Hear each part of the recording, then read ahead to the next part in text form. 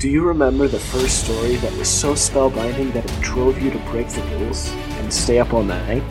To keep reading, keep listening, keep playing? So good you forgot your life and lived there?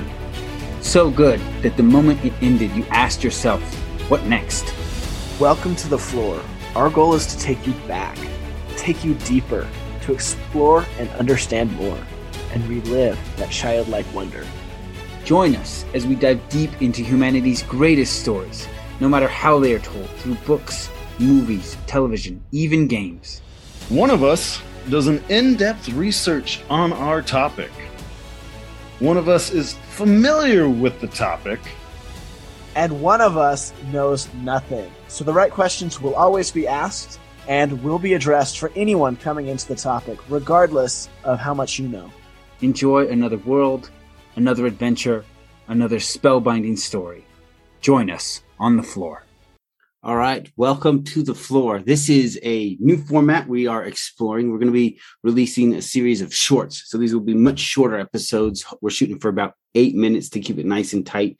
It'll usually either be just one or two of us in these. So definitely let us know what you think about these. And we are still in the Xenoverse, but there is a new movie coming out called Prey. And this is...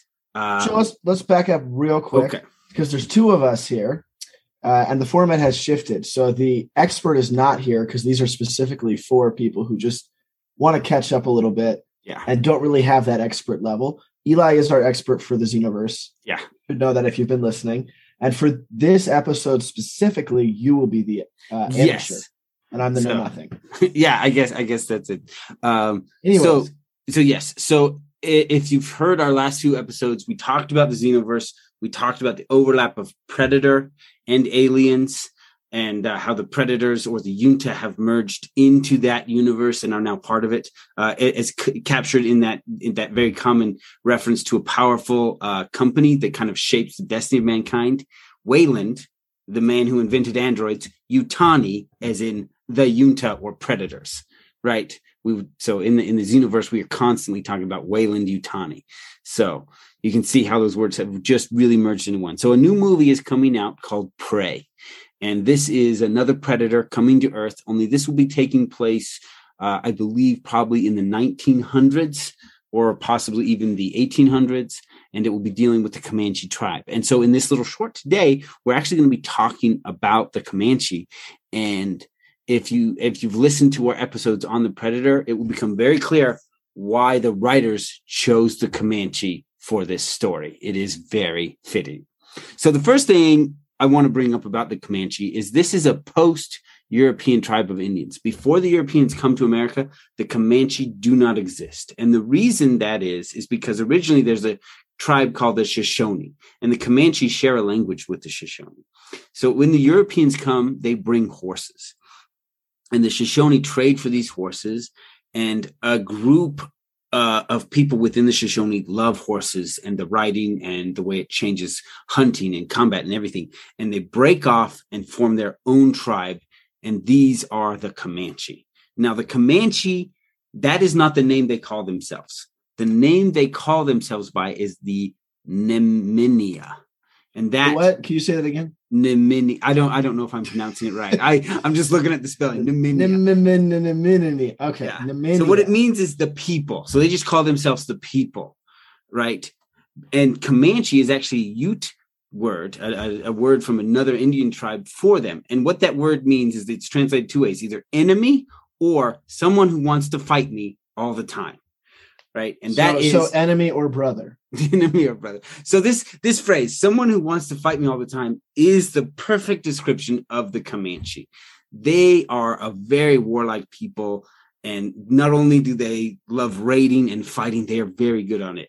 One of the best descriptions of the Comanche people is Mongols of America, right? Mounted warriors who were efficient, deadly, and just raiding and conquering. They were a powerful force. In U.S. history, the Apache are known as one of the most warlike and most dangerous tribes that the colonizers faced. But at one point, the Apache go to war with the Comanche, and they lose. And that's it. The Comanche take their territory, and that's it. So the territory is called Comancheria.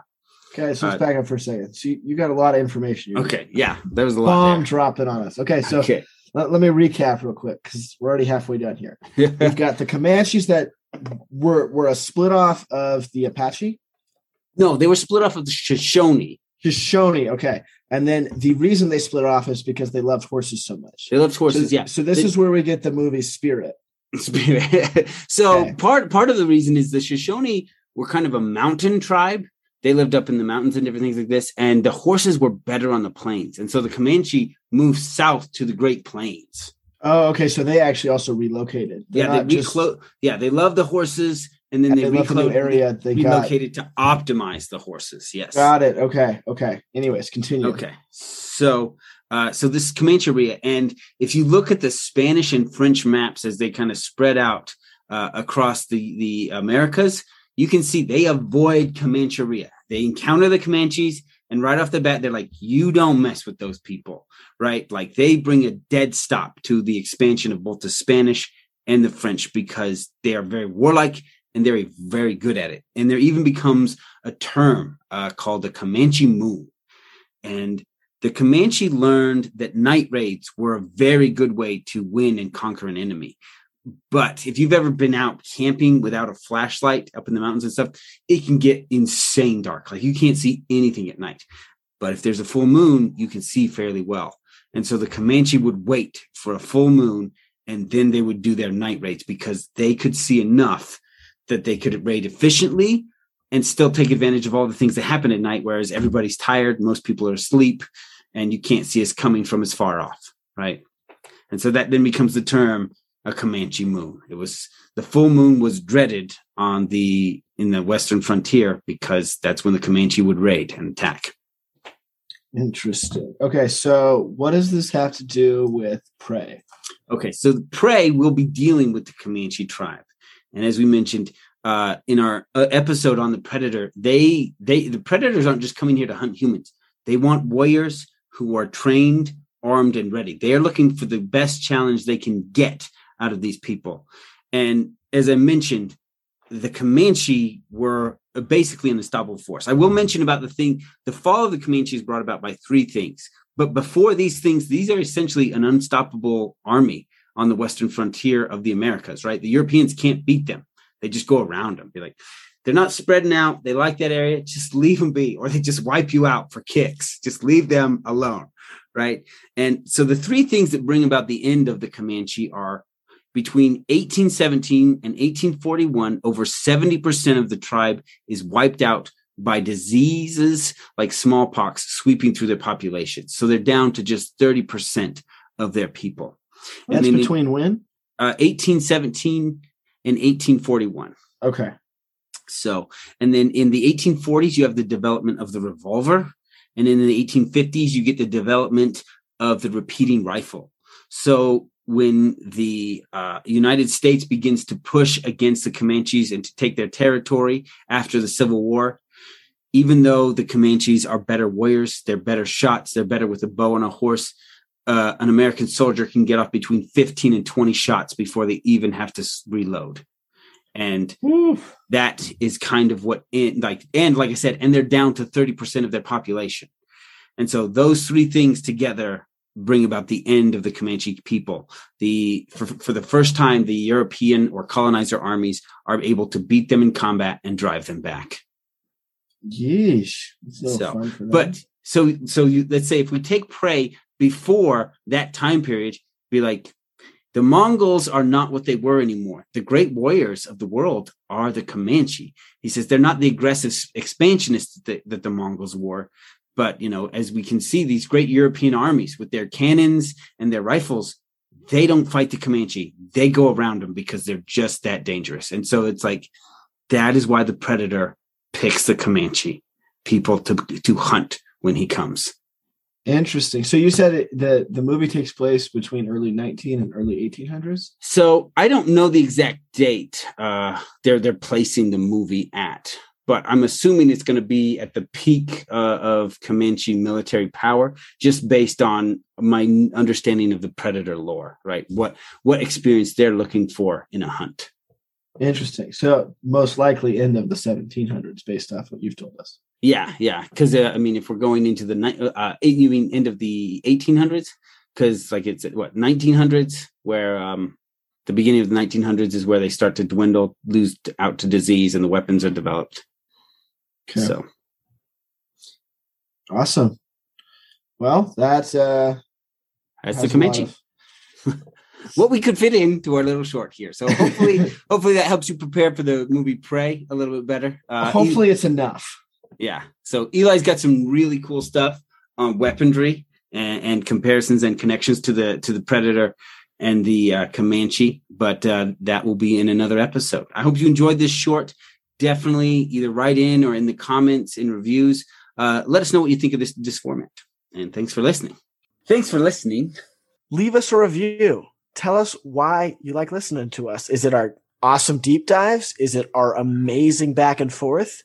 Is it our charming good looks?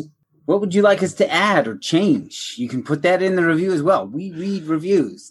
Yeah, and if you're going to be leaving us a review telling us what you like about it, maybe you even want to share the content with your friends. Like and share on social media. You can join us on Twitter and Facebook. We post memes. And we actually started a Discord, so come play with us. So a lot of the worlds we cover have a retcon. If you're not familiar with that term, it's reconstruction. Or sometimes we might use a bad source for some of our lore research. And if that happens, feel free to email us at florefantasyandlore@gmail.com. That is Flore spelled FLORE, fantasyandlore@gmail.com. And if you're angry enough, we'll read it on the air. Yes, we will. Also, the treasure room is now available. We have locked a few secrets for everything we cover in there, and each week we add more. And you can find the treasure room on patreon.com/Flore Fantasy and Lore. And how do you spell that, Aaron? That's lore with an F at the beginning. So it sounds like floor, but it's not the floor you're thinking because it's our floor. We hope you enjoyed your time on the floor.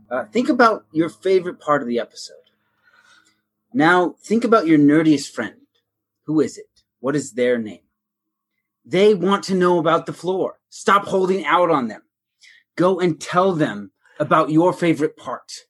Because all of this is more fun together.